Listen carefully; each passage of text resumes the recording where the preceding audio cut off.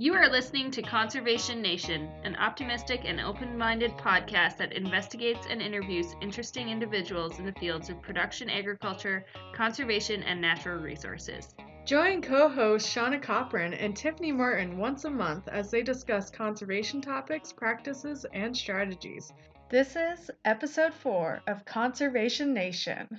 Thanks, Tanner, for coming on to Conservation Nation with us today. Tanner is the Aquatic Invasive Species Coordinator with South Dakota Game Fish and Park. If you could just kind of give an intro about yourself and kind of what you do as the Aquatic Invasive Species Coordinator. Yeah, no problem. Thanks for having me on today. So as you mentioned, I'm the statewide Aquatic Invasive Species Coordinator for South Dakota Game Fish and Parks. I was hired on in February to take on this task with Game Fish and Parks, and kind of a general summary of my position here would be to coordinate and collaborate within our agency and outside of our agency to build our AIS program throughout the state and to acquire additional funding to help with our AIS efforts. For example, partnering with the conservation districts on working on all of our western reservoirs, having that possible through our funding that we receive from Bureau of Reclamation. So that's another collaboration that we have this year that we did not have previously. So a good portion of my position is dealing with obtaining funds for AIS and then collaborating and coordinating with area supervisors and then with the conservation districts on our watercraft inspections, which I also partake in the training for that. I go around the state and do all the training for our watercraft inspection and decontamination operations that we have statewide. And then on top of that, I also am part of multi-state working groups looking at the spread of invasive species and what we can do to mitigate those issues and try to make more sound research in stopping the spread if we can on certain AIS species as well. Awesome. So let's just launch right into it. What are some of the aquatic invasive species in South Dakota? Sure. There's a fairly long list, but I can highlight the most serious ones that we probably deal with within the state. Everyone probably is familiar with common carp. Some people might not consider them invasive because they're almost everywhere, but they are an invasive species here in the state, and they're fairly widespread. They can definitely cause damage to your water body. They root up vegetation and it can turn a clear water body into a very turbid water body and reduce the amount of vegetation almost completely in a very short amount of time. We also have silver and big-headed carp. They are more recent to our AIS list. They came in the state here, I believe, roughly around 2010, and they have caused some issues, especially in the southeastern portion of the state, and then up to James River as well. Silver carp are the infamous flying carp that people might see in illustrations. They can jump up to 5-6 feet out of the water. And then their counterpart, the big-headed carp, both of them, they filter our water and eat the same food that our game fish eat when they're young and growing. So they can cause a lot of issues as well with our game fish. And then moving over to our invertebrates, zebra mussels. Hopefully most people have heard about zebra mussels at this point, but zebra mussels are a very big concern for Game Fish and Parks and the nation in itself. They have slowly spread throughout the United States, starting back in the late 70s, and have worked their way into most of our states. And our highest efforts are probably with zebra mussels on trying to prevent the spread of them, especially in West River, South Dakota.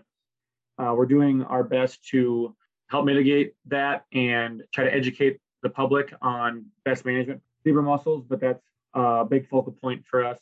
And then probably our main aquatic vegetation that we deal with would be curly-leaf pondweed. In a lot of instances, zebra mussels are actually transferred through vegetation, and curly-leaf is a big component of that. So that's probably the most serious invasive species that we currently deal with. Awesome. Well, thank you. What are some of the, why should people care about aquatic invasive species, and what are some of the economic impacts of having them in South Dakota's water bodies? Yeah, so in general, our big concern with our invasive species is that in order for them to become established, that means they have to take out some sort of our native population to take a foothold in these areas that they are infesting. And just for example, our zebra mussels have a strong negative impact on our native mussels.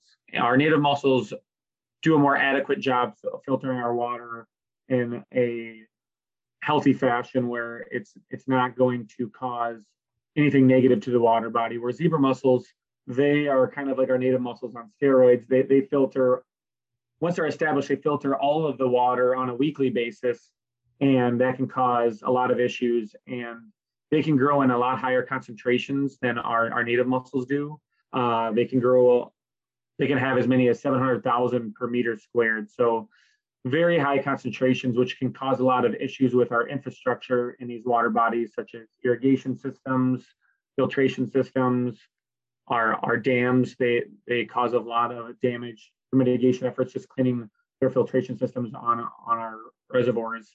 And then for just our daily users of our water bodies, they can cause issues with water usage. People that want to use our beaches for recreational activities, they can cause issues with cutting people's feet because they have very sharp shells. It can make swimming sometimes very difficult because they clear our water bodies up so much that it causes increase in vegetation in a lot of our systems. And no one wants to be swimming through 8-foot long vegetation. What are some of the economic impacts of having aquatic invasive species in South Dakota water bodies? I would say the two biggest impacts would be with infrastructure. So on the Missouri River, our dam systems, hydrological systems that reside there definitely are heavily impacted with their filtration systems. We just had a bill go through or a petition to work on those and to treat those filtration systems because of the impact they're having on our dams. And then lake homeowners probably are going to get hit the second hardest with this, just having to change their habits on their lakes with having to do boat hoist versus permanent ramps that are submerging their boats. They're going to want to get their boats out of the water. And then beach goers are just going to have to change their habits as well, putting on aqua socks potentially. The water is going to look beautiful, crystal clear, but you are going to have to deal with some sharp mussels that are on the lake floor and maybe some more vegetation, which can be cumbersome too. So if a water body was to test positive for the different species of AIS, what happens? Is there anything that can be done to get rid of them or anything like that? It's definitely situational on the water body and then the species that is infesting that water body. For example, if you have an early detection of curly leaf pondweed, that is treatable and isn't crazy expensive either. But when you're trying to do a lake-wide eradication, that is where it's a little bit more infeasible for finances and for guaranteeing success if it is infesting the entire water body.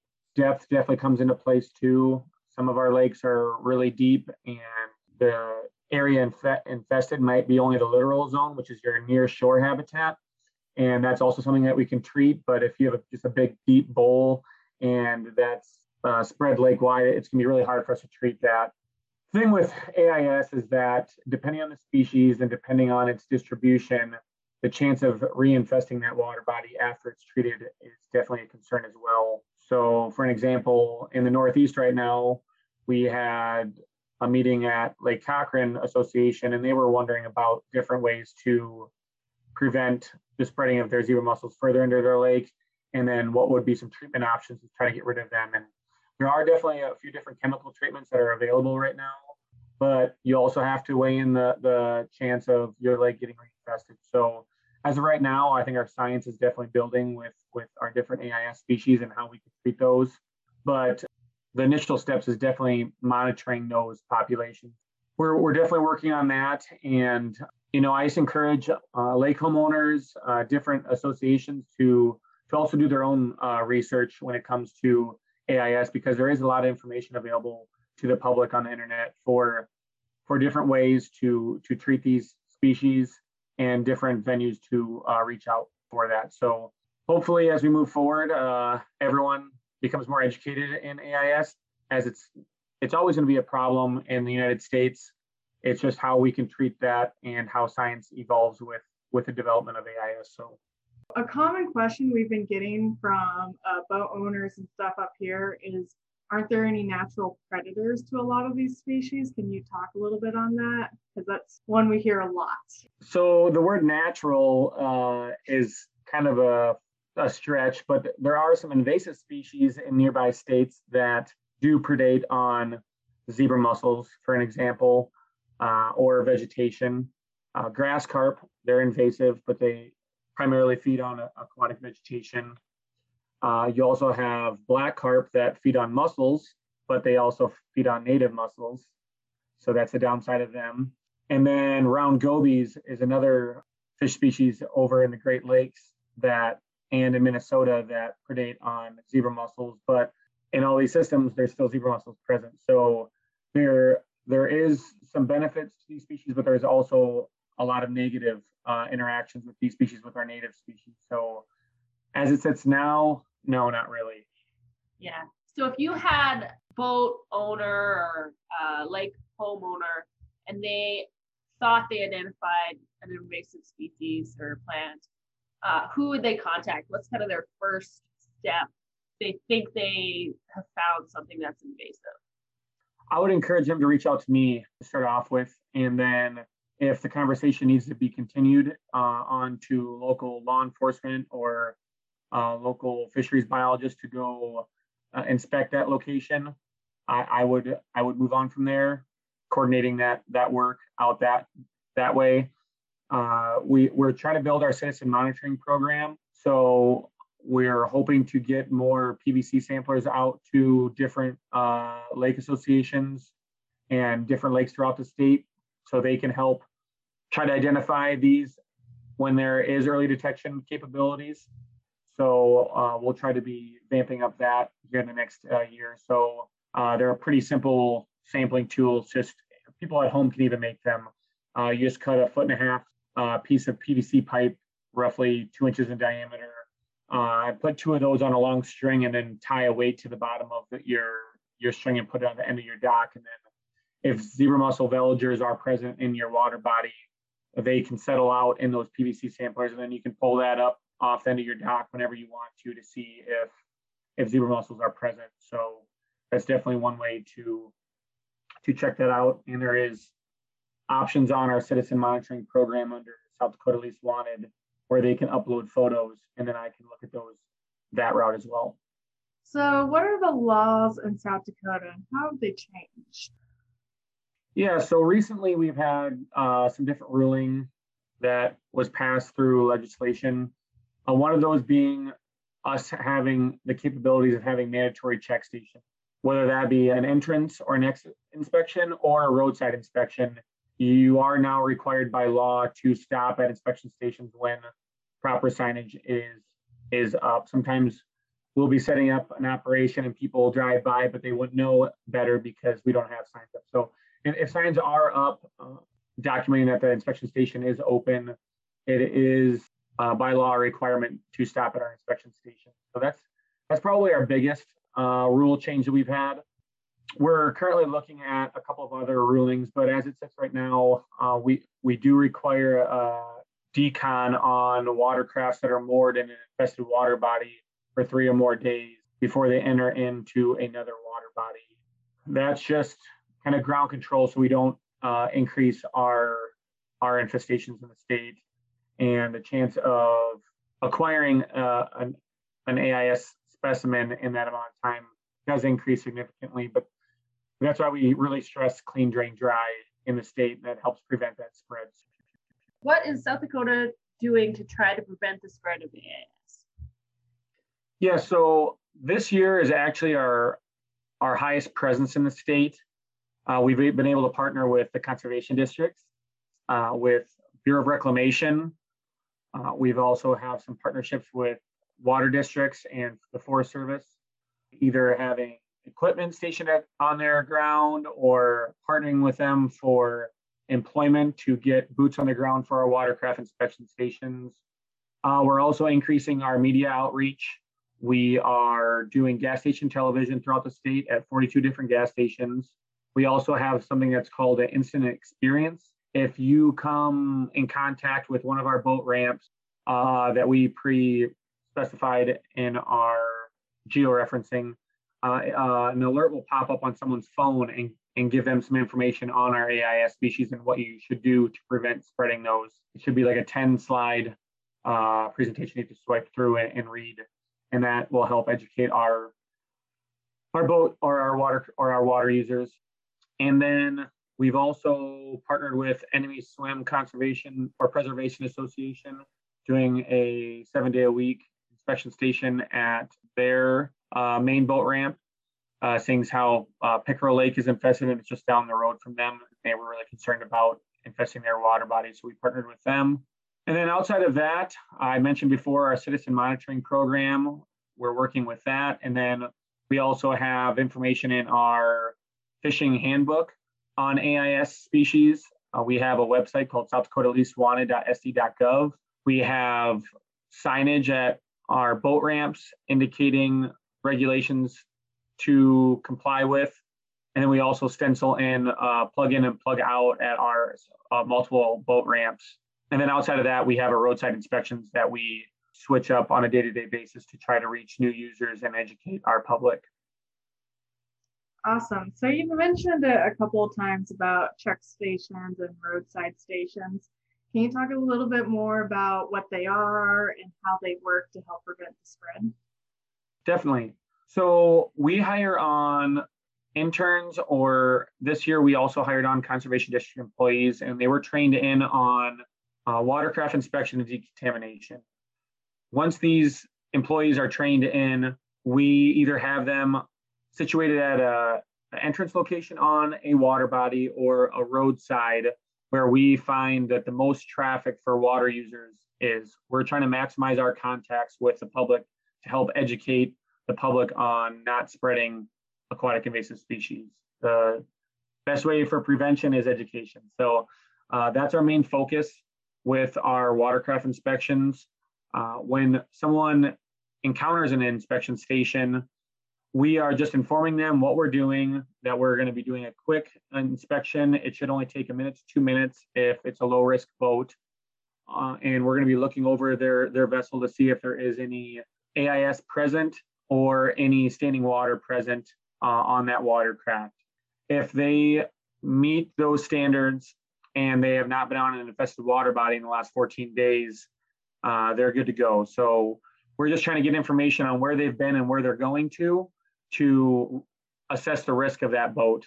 The other risk that we have with boats are ballast tanks. Ballast tanks are a high risk situation because the residual water cannot be pumped out of ballast tanks even when you run your bilge. So we're also looking at that and if they've been on an infested water body. So after we go through our risk assessment, if something needs to be done, we will decon that vessel, whether it be just a quick hot rinse of their external hull or a quick motor flush that only should take 10 to 15 seconds once the water's running, or doing a standing water decon on their live well or in their ballast tanks or in their bilge to prevent the spread of any villagers or settlers or adult zebra mussels getting transported to a new water body. A lot of times we'll have what's called swag. It might be sponges or towels or dechlorinator that we will give out to some people of the public if an inspection or decontamination is needed, so they can use that in the future to help prevent them spreading any. That information is actually forwarded or accessible to all of our Western states. So if we do a decon in Central South Dakota, Wyoming, Colorado, Montana, they all can access that information right after it's uploaded. So it's a great tool to communicate between states and know if there is somewhat of a risk coming their way. So what are some things that boat owners can do to help prevent the spread themselves? Like what can they do? Yeah, so two big phrases that we use is clean, drain, dry every time. So you should always be cognizant of what you're pulling out of a lake when you pull out of the lake. You want to make sure that your drains are pulled or your plugs are pulled, and that any standing water in your vessel is sponged out or dried via towel, or you're allowing enough dry time, 14 days, so that you're not allowing any spread of AIS. If you're not bringing any water in, which you shouldn't be, you should not be bringing any water out. So double checking your live well, making sure your plug is pulled in there. A lot of people forget that there's a plug you need to pull in your live well, making sure that's pulled, making sure you're pumping out your water out of your ballast tanks and out of your bilge. And then on jet boats, you want to make sure that you're flushing your boat there as well. And then one thing that a lot of people don't know that are starting to figure out with our inspection stations this year is that you also want to lower your lower unit, get out of a water body. There's a lot of residual water that stays inside the motor, and unless you lower your lower unit, that will stay in your motor until you launch again. And that's one vector for spreading AIS. So we try to educate people the best we can on that as well. If there's one thing that you'd like people to leave with, what would it be? Like one message that you could give them from all this? It's a bit of a loaded question. Everything. Yes. So I would say overall, for us to prevent the spread of AIS going into the future, the best way for that to happen is for widespread education on AIS. We in game fishing parks do not have the manpower to control all watercraft movements in the state. So that's why we're trying to maximize our contacts this year on educating the public on best management practices. So always practicing clean, drain, dry. And if you're not bringing any water in, don't bring any water out. And that's the best viable tool for us to prevent the future spread of AIS in the state. So if producers have questions about AIS or anything in general, who should they contact? Where should they go? Is there an email address or a website that they would be able to get a lot of this information that you talked about today? Yeah, so if they have general questions about maybe what one of our aquatic invasive species looks like, that all that information can be accessible on our South Dakota Least Wanted.sd.gov page. It shows our current invasive species in the state and talks about our citizen monitoring program. And you can also, if you're not a tech savvy person, you also can look at our handbook, and that talks about our aquatic invasive species here in the state and our regulations. Otherwise, if you have more questions than that, you can contact myself at tanner.davis@state.sd.us or call my work phone at 605-367-5244. Those are both viable options. And if I need to coordinate with any of our local area offices or more direct answers, if they need someone to look at something, I can coordinate that work after that. But I encourage everyone to contact the statewide aquatic invasive species coordinator, which is myself. I try to take on the role of all AIS if I can before delegating any information or any work out to our local supervisors because they've got enough work. So perfect. Well, thanks, Tanner, so much for visiting with us today. We really appreciate it. Yeah, thank you for having me on.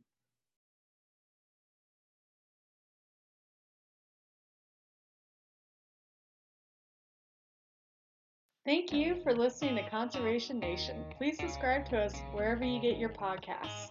If there is a conservation topic that you would like discussed on our next episode, please reach out and send us a message. We want to hear from you. Have a wonderful day and see you next time.